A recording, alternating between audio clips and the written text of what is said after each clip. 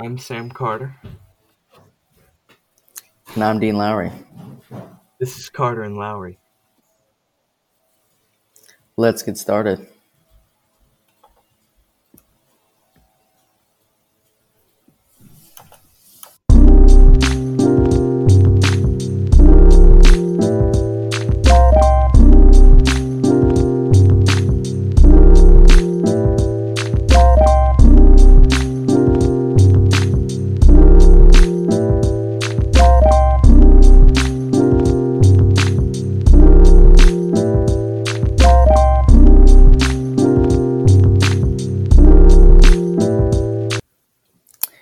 Hello and welcome back.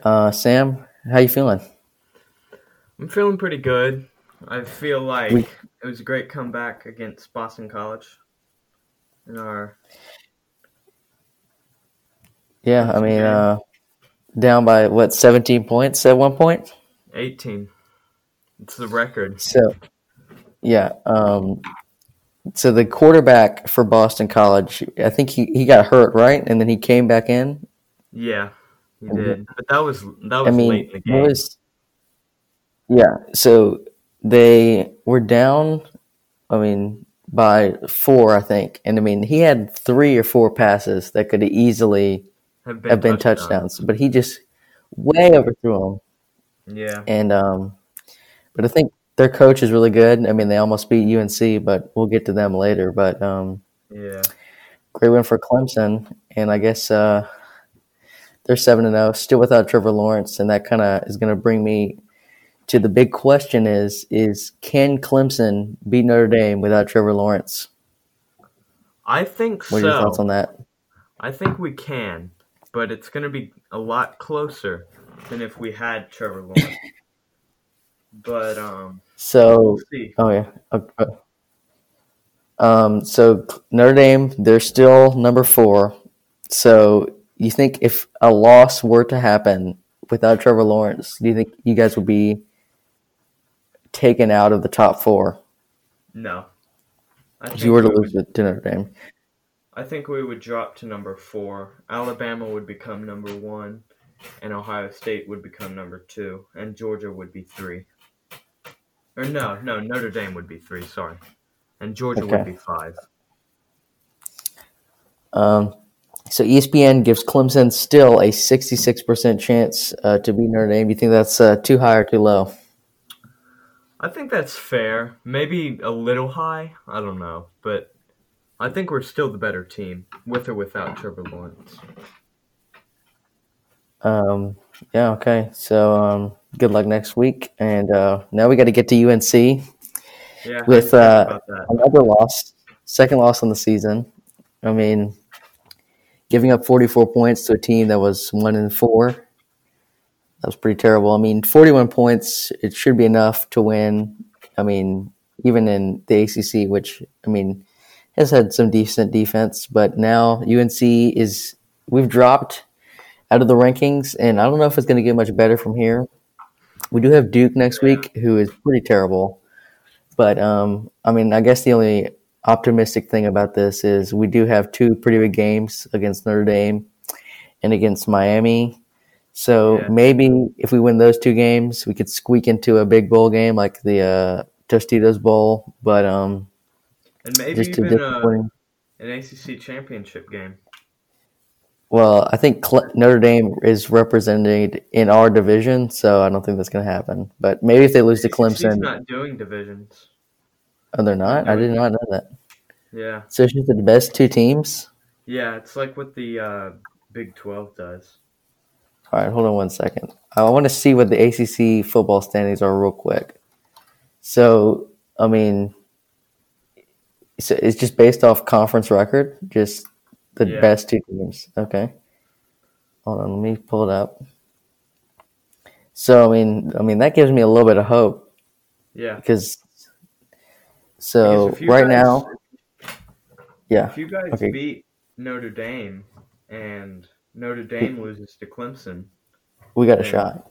Yeah. So right now, in the ACC, Clemson is at 6-0, Notre Dame is at 5-0, Miami is at 4-1. NC State's at 4-2, and North Carolina's at 4-2. So if we beat Notre Dame and Miami, and Notre Dame loses to Clemson, that would put us in second because no other team has less than 2 wins. We already beat Virginia Tech and NC State. So I mean, it gives me a little bit of light at the end of the tunnel, and but still a very disappointing loss. And yeah, I guess that's all we have for college football. Coming up next, we're going to do a little bit of NFL breakdown with a special guest who's a Saints fan. All right, welcome back. And we're here for our NFL segment. And joining us today is going to be a special Saints fan, David Bowie.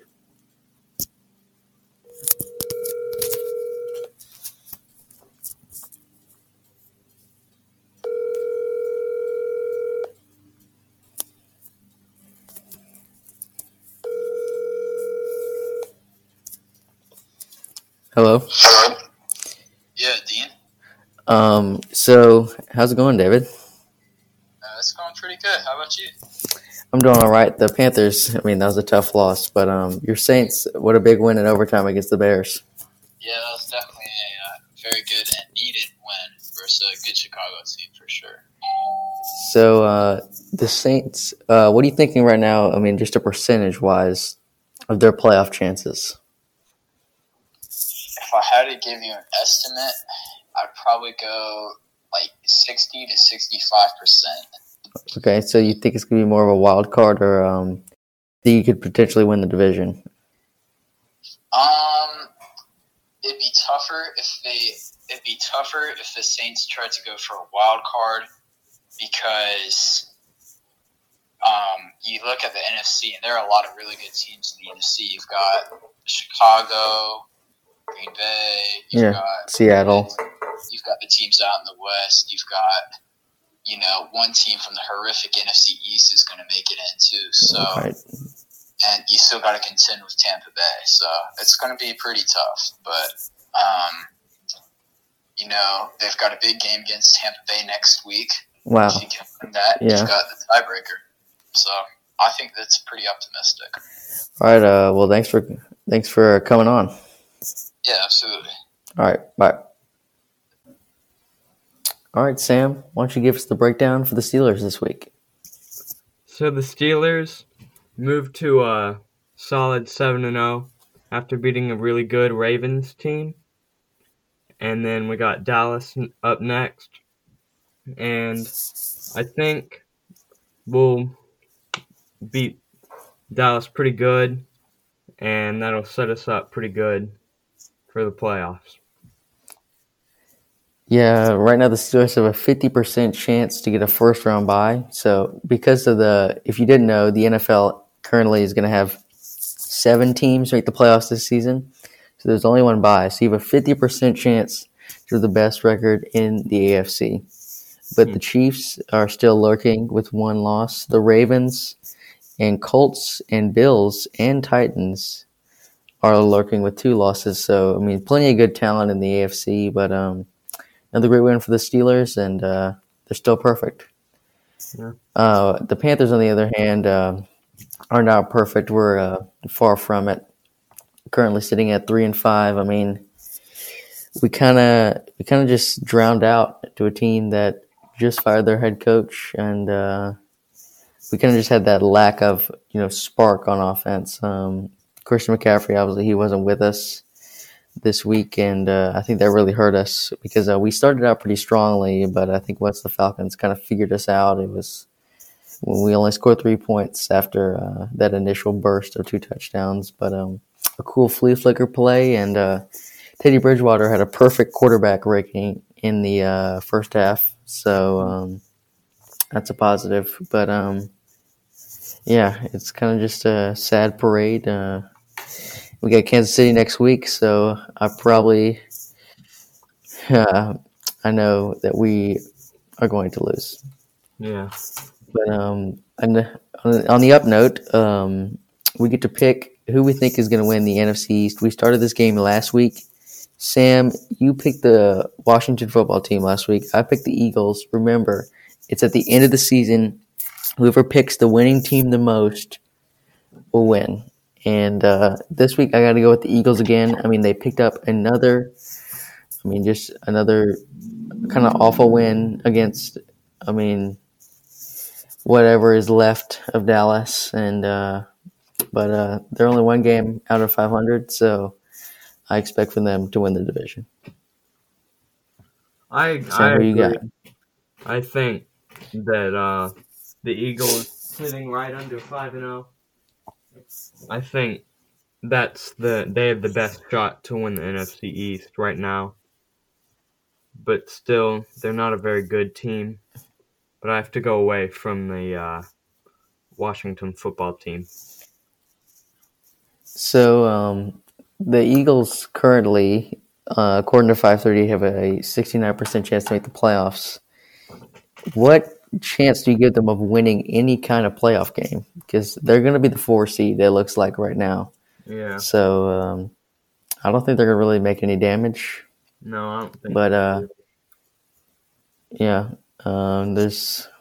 that about does it for our NFL segment. And coming up next, we're going to do a little wrap up where we celebrate a championship victory and look at a controversial topic.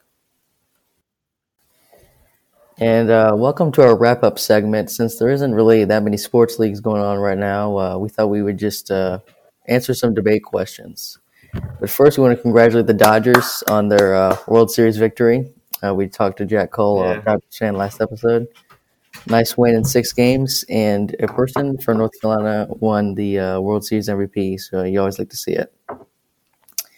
And our debate question for this week is, are bandwagon fans truly bad for sports? Sam, why don't you start us off?